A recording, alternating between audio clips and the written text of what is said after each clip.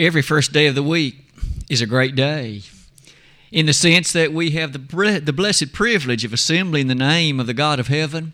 And we do that with the intent, as was just mentioned in prayer, of glorifying Him and exalting His name and directing to Him a worship that He so richly deserves. And tonight we have the privilege of assembling on this second occasion today. We had a wonderful service this morning as we sang and prayed and engaged in the other things that God has commanded us.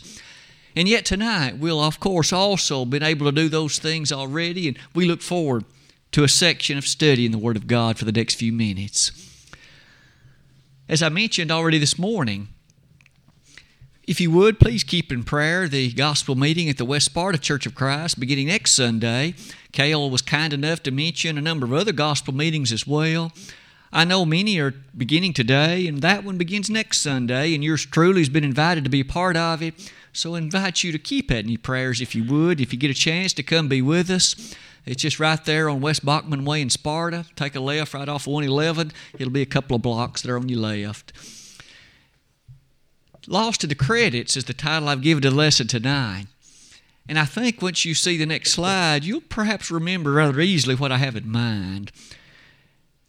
Have you ever watched a movie or perhaps some other television program, and when the end of the program comes, they scroll across the screen the names of the actors and the names of the others who had a part to play in making that movie a reality?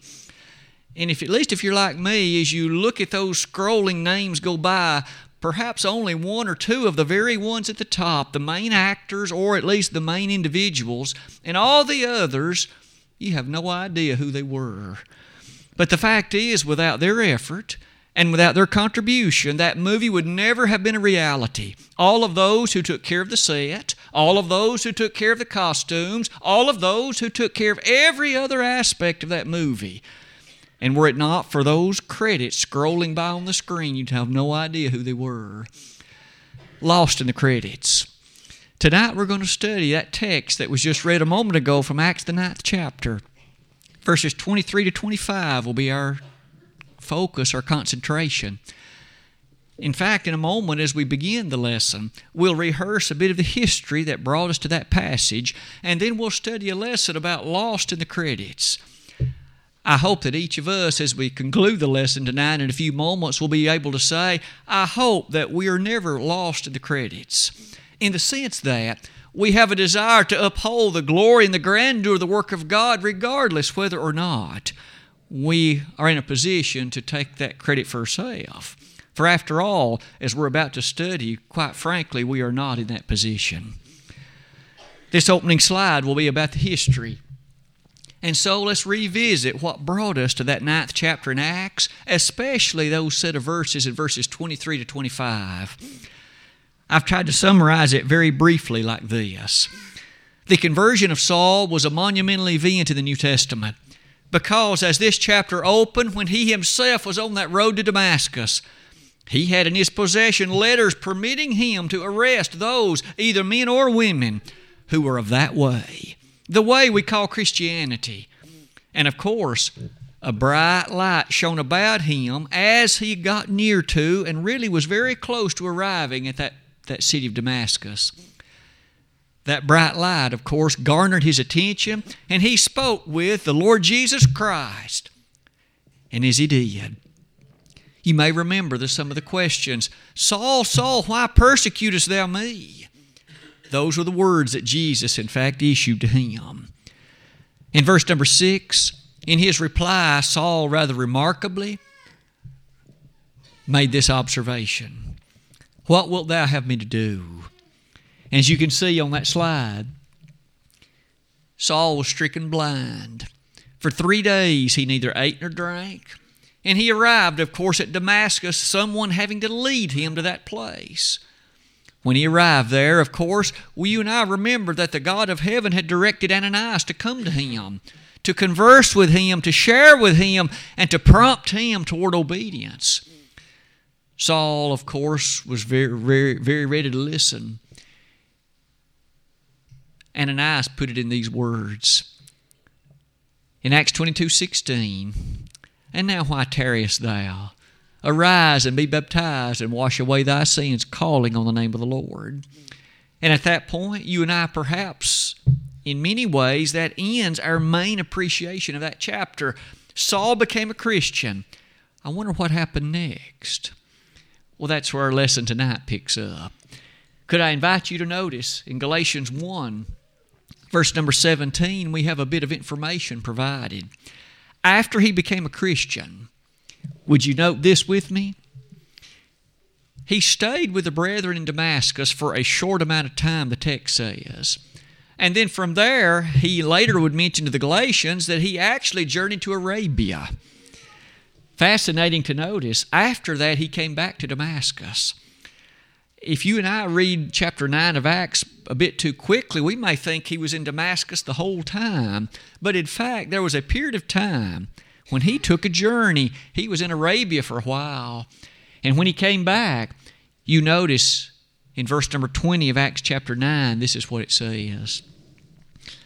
And straightway he preached Christ in the synagogues, that he is the Son of God.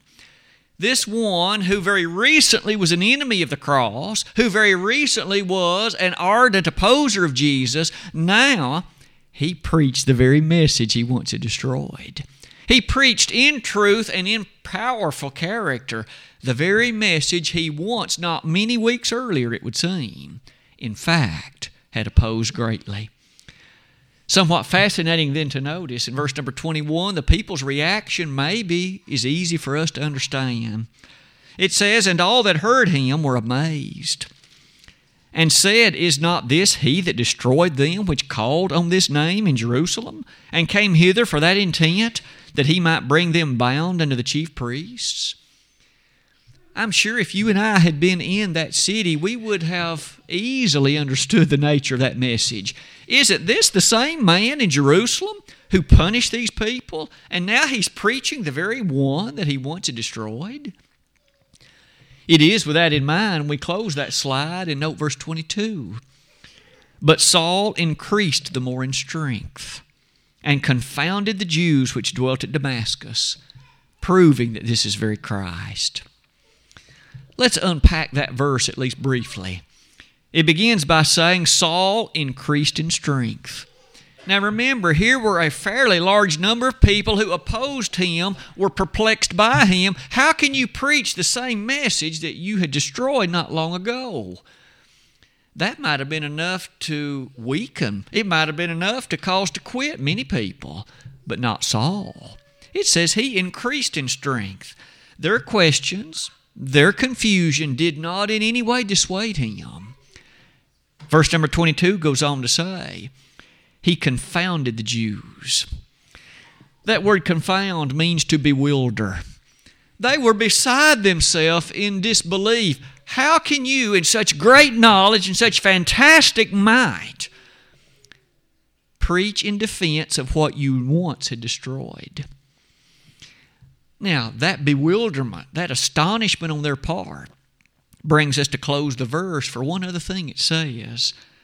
It says he proved that this was very Christ. It would seem to me that that word proving is a very strong word.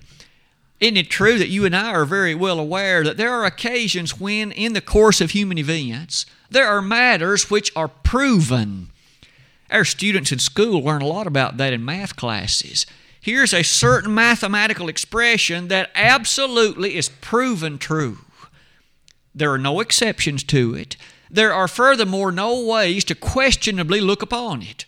It is a fact. May I submit, there are other things in our existence that are known to be proven. And yet on this occasion, would you notice with me, the man known as Saul stood before groups of Jews and proved to them that Jesus was Christ. Wouldn't you love to hear his lesson? Wouldn't you love to hear the way he proved it? I submit to you, it was of course using the very scriptures that those Jews knew so well. I wonder how much of the Old Testament Paul could point to and quote from and actually assert to them that scriptures they had so often looked upon in different ways actually spoke about the Christ, affirming in their heart and mind that he was the fulfillment of all of them. Saul proved to them Jesus was Christ. That proof leads us to close that particular slide with this statement. That word proving literally means to demonstrate conclusively. Would you think about the power in that? To demonstrate conclusively. And with that said, let's conclude those thoughts with some of the remainder on this slide, because that brings us to the lesson text of the evening. Beginning in verse 23, it says, "And after that many days were fulfilled, the Jews took counsel to kill him." Now remember, he had just proven that Jesus was Christ, but they didn't like that message. They loved to hold on to the old law. They loved to hold on to the law of Moses, for that made them the centerpiece. It made them God's chosen people, and they weren't willing to yet give that up. And so, if you can't do away with the message, you try to do away with the messenger. In verse 23, after that many days were fulfilled, the Jews took counsel to kill him. But their laying wait was known to Saul, and they watched the gates day and night to kill him. At this point, you'll notice these Jews were very energetic. So much so that day and night they watched the gates of Damascus. They knew he would have to leave at some point, or to come in, one or the other, and they were rather ready to take his life, to do away with this one, to absolutely break the law of the land. You can tell they cared not anything about that, though. Apparently they had enough pull, enough persuasion with the authorities, they could in fact do away with this man and feel no threat to their existence because of it. Their desire, stated twice, was to kill Saul. Verse 25 closes our study tonight. "Then the disciples took him by night and led him down by the wall in a basket." And at that point, that saga closes, and we are left to appreciate the fact that Saul was safely able to escape Damascus. He did so with the help, with the assertion, with the integrity and the power of these disciples. And did you notice with me, their names are not given? You can begin to see where we're headed. Lost in the credits. But let's study for a minute about these disciples recorded for us here, and let's draw 4 lessons from them. And as we do that, let's look at the first one. Although you and I do not know the names of these disciples, may I submit to you 4 things about them that are very great lessons for you and I today. Things about them and their actions, though listed so briefly here in Acts chapter 9. First of all, they were individuals who had a plan. They were known for their planning. Let's develop that in the following way. Aren't you impressed with the fact that here was a man, namely Saul, whose life was under threat and they knew it? Notice again in verse number 23, it says, "After many days." Saul had labored here in Damascus for some period of time. We don't know how long. But these Jews and their plot was well known. They knew that they wanted to take Saul's life. These disciples, these precious Christians, they knew very well what the plot was, and the plot was to take Saul's life. And so they made a plan. Did you notice a few of the particulars? First, they had to gather at night. Would you and I have been willing to do that? That's the time to be asleep, isn't it? Can't we find some other time to do this? Why at night? They met at night. Obviously, there was a bit of cover of darkness attached to that thought, but isn't it also true they had to have other things present? Somebody had to bring the rope. Somebody had to bring the basket. Whoever it was that was involved, they made sure all the necessities were there. The rope, the basket, meeting at night, the proper place on the wall, all of it was properly prepared. Needless to say, these disciples whose names we know not were involved in significant planning, perhaps days in advance, to bring to fruition the salvation of the life of this one known as Saul. Let's read further. You'll notice they did a mighty work in the preservation of Saul's life. Have you ever stopped to think, if they had succeeded, those Jews that is, in taking the life of Saul, think about what else would not have happened. How many precious souls were preached to by this man in future years? How many precious individuals will be in heaven because of Saul's preaching, and had those disciples not let him down over the wall in a basket? That might not have happened. How many books of the New Testament would not have been written if Saul's life had not been spared? Remember, he wrote at least 13 books of the New Testament. And at the time these events took place, not one of them had yet been written. Not one. May I submit to you, these disciples did a great work, though their names we do not know. Lost in the credits. But of course, for you and I who love the Word of God, they aren't lost in the credits. For as you and I read a verse like this, we appreciate those disciples and we're thankful for what they did. As you and I come near the close of that slide, let's make an application to us. Do you and I make plans for the success of the Lord's church? Do we make specific and well-appreciated plans to carry out and even endorse and even encourage by a greater characteristic the boundaries of the works of the Lord? These disciples made plans. Do you and I? Or are we too happy to passively sit by and hope that someone else does? They may think that we're going to do it. You see, the point is, ultimately nobody may be making the plans. And that's not good for the work of the Lord. Here at Pippin, we of course want to be those who make proper scriptural plans and who of course look forward to the carrying of those things out. In Ephesians chapter 2, verse number 10, doesn't it there say, in description of all of us as Christians, we are His workmanship, created in Christ Jesus unto good works. The same one who was let down over the wall in a basket wrote that verse. We are His workmanship. That is to say, we are the workmanship of Christ, created in Christ Jesus for what purpose? Unto good works. May you and I thus thrill at the thought and eagerly await the opportunity for those good works.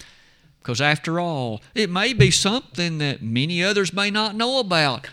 The letting of a gentleman down over the wall in a basket. But may I submit to you how much good that did in future years and how much of eternity will be impacted by the preaching of the one who was let down in a basket. Perhaps another verse would be this one in 2 Peter 3:18.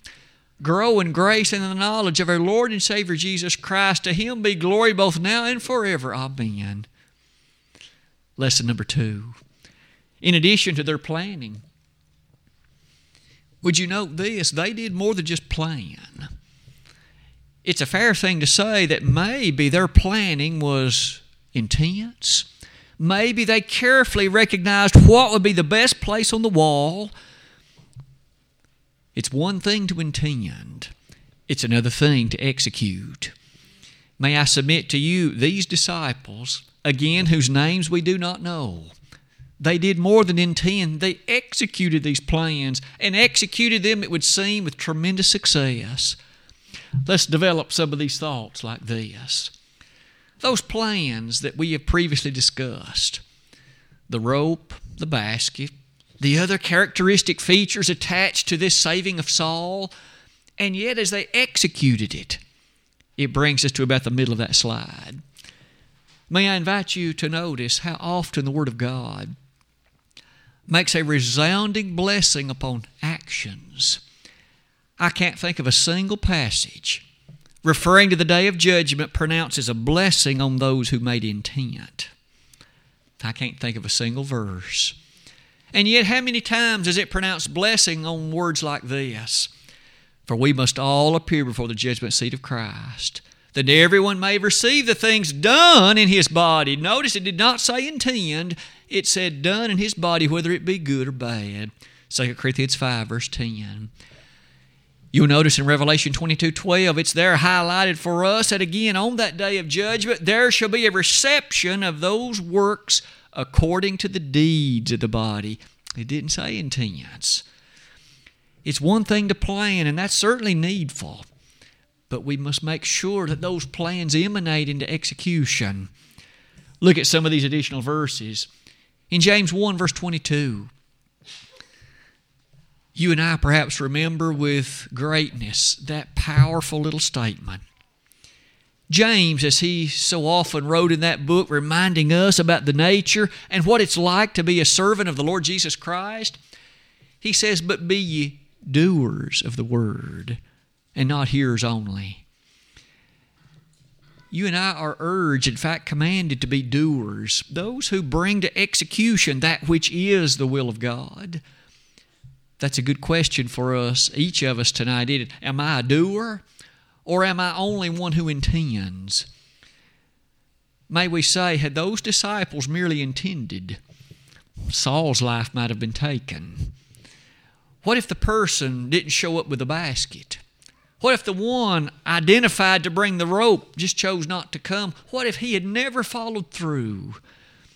You could see the idea. Perhaps one more set of verses. The one at the very bottom. In 2 Thessalonians 1, verses 7 and following. When Paul wrote that message of comfort, and isn't it true? It's the same gentleman of whom we've just noted he was let down over the wall in a basket. The same one could say, "To you who are troubled, rest with us.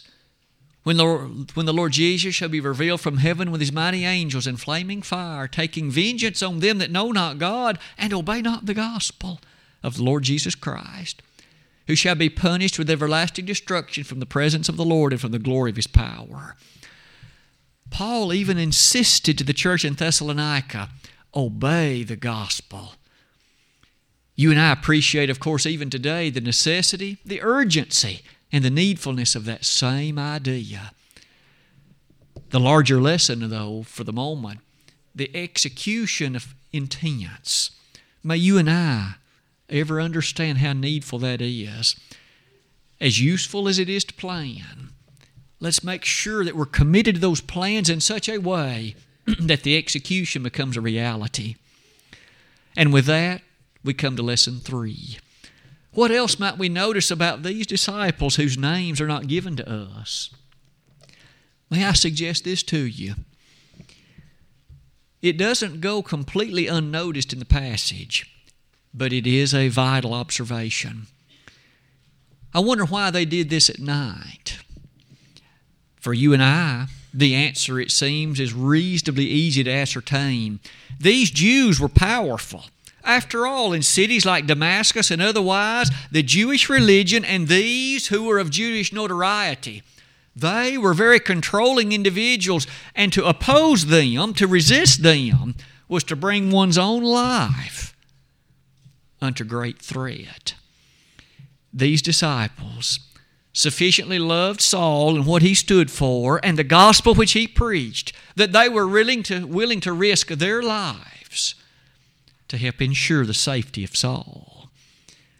They gathered at night. I wonder if it crossed any of their minds. What if someone comes by with one of these sources of light and they see us doing this? After all, there were patrols and various other things in the city. What if someone spots us from the inside doing this? What if someone spots us from the outside doing this? They might have been arrested. They might have been persecuted very strongly by those Jews, for after all, the Jews were wanting to kill the very one they were helping to escape. They were, in fact, by these activities, risking their own life. That brings us to lesson 3. They overcame that fear. The thing they were doing was important enough, it was worthwhile to consider the risk. Let's develop that like this.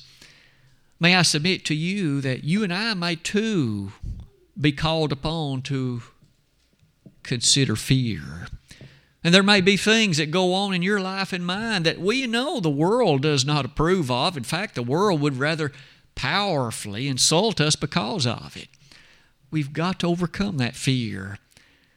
As we're about to see in a minute, we've always got to do what's right. It's never wrong to do what's right. And it's never right to do what's wrong.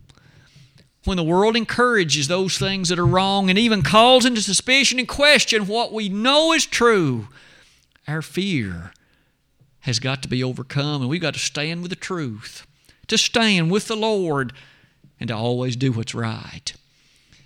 The world may take a dim view toward it, but that cannot be allowed to dissuade us. Look at this verse with me. In 1 Corinthians 9, verses 24 to 27, Paul identified and even spoke about something that you and I must remember rather carefully. Again, may I say, the same one that was let down in this basket wrote this text.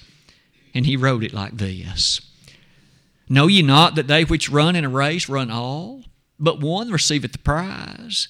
So run that ye may obtain. And every man that striveth for the mastery is temperate in all things. Now they do it to obtain a corruptible crown, but we an incorruptible. I therefore so run, not as uncertainly, so fight I, not as one that beateth the air, but I keep under my body and bring it into subjection, lest that by any means when I have preached to others, I myself should be a castaway. Paul felt the ongoing urgent need and requirement of never falling astray to do what was wrong, but rather to keep his body always under subjection. How often did Jesus tell his disciples, "Fear not"? I remember one scene when, in fact, he was walking on the water in Matthew chapter 14. And again, it was in the darkness of the night. And when they saw this image, this silhouette on the water, they began to fear and tremble. They thought they'd seen some kind of a spirit. The Lord's first words, "Fear not." He calmed their fears. And may I suggest the Lord today can still calm our fears. Did He not say, "I will never leave thee nor forsake thee"? The Lord said that, "I will never leave thee nor forsake thee," borrowing the wording of Hebrews 13, verses 5 and 6. That kind of confidence and that kind of powerful presence of the Master takes us back to Hebrews chapter 12. Seeing we're compassed about with so great a cloud of witnesses, let us lay aside every sin and the weight which does so easily beset us, and let us run with patience the race that is set before us, looking unto Jesus, the author and finisher of our faith, who for the joy that was set before Him endured the cross, despising the shame, and is set down at the right hand of the throne of God. That's the first two verses of Hebrews chapter 12. It's a fantastic thing then to consider that it isn't a wrong thing to appreciate the reality of fear. But you and I, as Christians, can appreciate the one who is with us is greater than those who are with them. Aren't we taught that in 1 John chapter 5 as well as chapter 4? 1 John 4:4 and 1 John 5:4. Our faith overcomes the world. It is with that we close this slide by noting, when you and I thus commit ourselves to doing the right thing, even in the presence of those forces which can be so strong, we know that our Heavenly Father will be pleased. And not only that, that's the very way we in conviction can motivate in so many ways those that are about us. We highlighted this as we studied the Revelation several months ago. It must have been an overwhelming thing to appreciate and witness and see the faithfulness of these individuals who met their death because they were a Christian. After all, it was a public spectacle, wasn't it? The individuals would gather. Here was a Christian who had been arrested perhaps the previous day or maybe a few days prior. He or she had been very harshly treated and been given the opportunity to relent that name of Christ, but the person would say, "I will not." Historically, you and I may remember Polycarp. If memory serves me right, it was in the 3rd decade of the 2nd century A.D. Here was one who, at the age of 86, an aged man, he was arrested and he was prepared to be put to death. And they gave him the chance, if you will renounce the name of Christ, we'll let you live. Polycarp said this, "The Lord has been faithful to me for these 86 years. How can I turn my back on Him now?" And they killed him. What faithfulness! May I suggest, you and I may consider what a tragic way to die, but what a great way to appreciate what awaited for a man of faith. Overcoming fear, these disciples did it, and what great work it led them to. What about lesson number 4 and the final lesson of the night? What else might we say about them? It's been the issue that we've noted several times throughout the lesson. Did you notice their names are not listed, and there's no comment from them even recorded, only what they did. And may you and I suggest that as often as we note the very writing of Paul and how frequently he directed the credit and the glory to the one in heaven to whom it belongs, that must be our sentiment today. May I invite you to note some of these verses? When you and I become in the business of Christianity and look to make a name for ourselves, trouble will necessarily follow. It's not about us. It's about Him. It is not about your name or mine. It's about His. No wonder Saul put it like this. Later, he was known as Paul, of course. In Galatians chapter 6, verse 14, he said, "Not that I should glory, save in the cross of the Lord Jesus Christ." Paul wanted none of the glory for himself. He didn't deserve it and he didn't want it. May I say that must be our attitude and our commitment. The glory, the credit, the fullness of it all belongs to God. Jesus is the one that died for the church, not you or me. He is the one, and of course we must be baptized in His name, not yours or mine. This was the very issue, of course, that began to rear its ugly head in Corinth. In 1 Corinthians chapter 1, there were some there who were saying, "I am of Paul, and I am of Apollos, and I am of Cephas, and I am of Christ." And Paul sternly rebuked them by saying, "Was Paul crucified for you? Were you baptized in the name of Apollos or Paul?" And if it's done correctly, of course, the answers are no. And surely we understand it was Christ that died for us. The church belongs to Him, and may all the glory go to Him. In Ephesians 3, verse 21, the same writer, one more time, said this, "Unto Him be glory in the church by Christ Jesus, throughout all ages, world without end. Amen." We are thrilled at the Pippin Church, as are other faithful congregations, to ensure that the credit and the glory all goes to the Lord Jesus Christ, for it belongs to Him. We're just happy and honored to be servants in His kingdom, thrilled to be able to use our talents, our time, and our capabilities to carry out His service and His work in every way that He would find pleasing.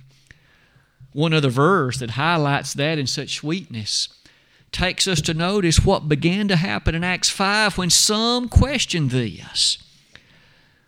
All I have to do is mention the names, and you remember them well. A man named Ananias and his wife named Sapphira.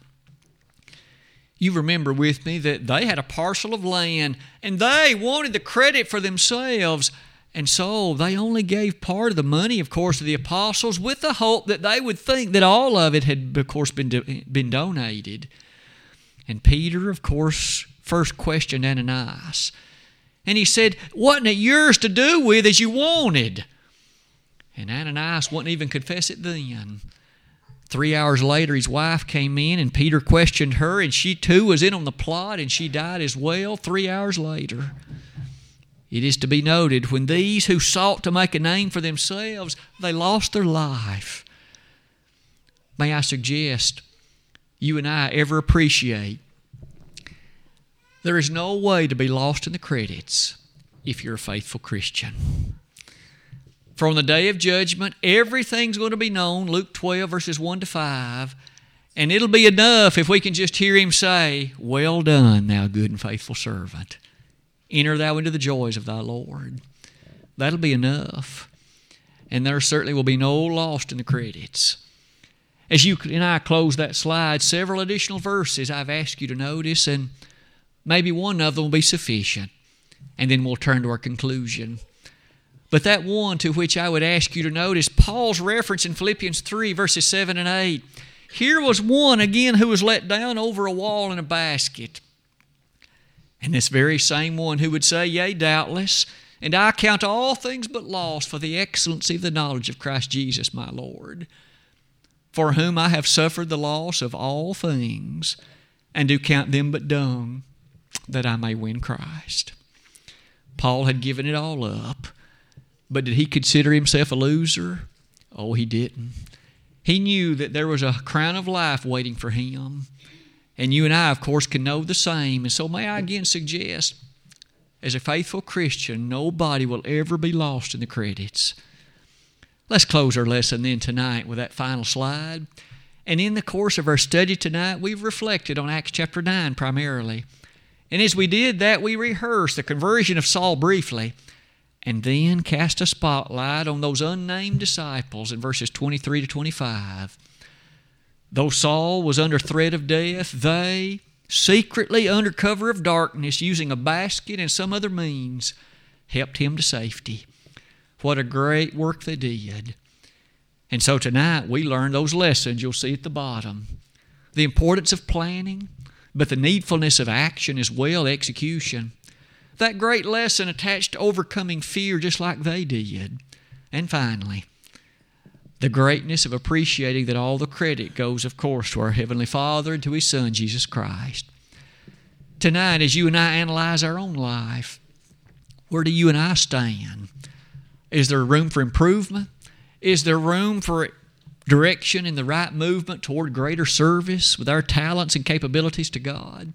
If so, let's make a plan.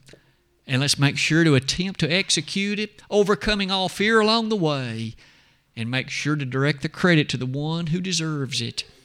Tonight, if we could help anybody in your obedience to the gospel, realize that gospel call of invitation. If you have never obeyed the gospel, let tonight be the night. The 8th day of April 2018, your spiritual birthday, no greater day could there be than that. Could I suggest, though, that as you recognize the Lord's teaching, you must believe in Him fully, completely, and wholly. Repent of your sins, confess His name, and be baptized. If you've become a Christian, maybe this lesson and those disciples have prompted you to think of things you can do. Make those necessary efforts, giving all the credit to the one again that deserves it. And make sure as you do that, to allow God to use you as an instrument in His kingdom in all ways that He's readily able to do. Tonight, though, if you would wish to confess errors in a public way, don't you know that a group of people here love you just as God does, and that we'd pray to God for you? You need to confess those things. You need, of course, to repent of them and invite us to pray on your behalf, and the God of heaven has promised to forgive you. 1 John 1, verses 8 and 9. Tonight, if we could help anybody in any of these ways, we want to do that, but we'd ask you to let us know the way that we can, and do it at once while together we stand and sing.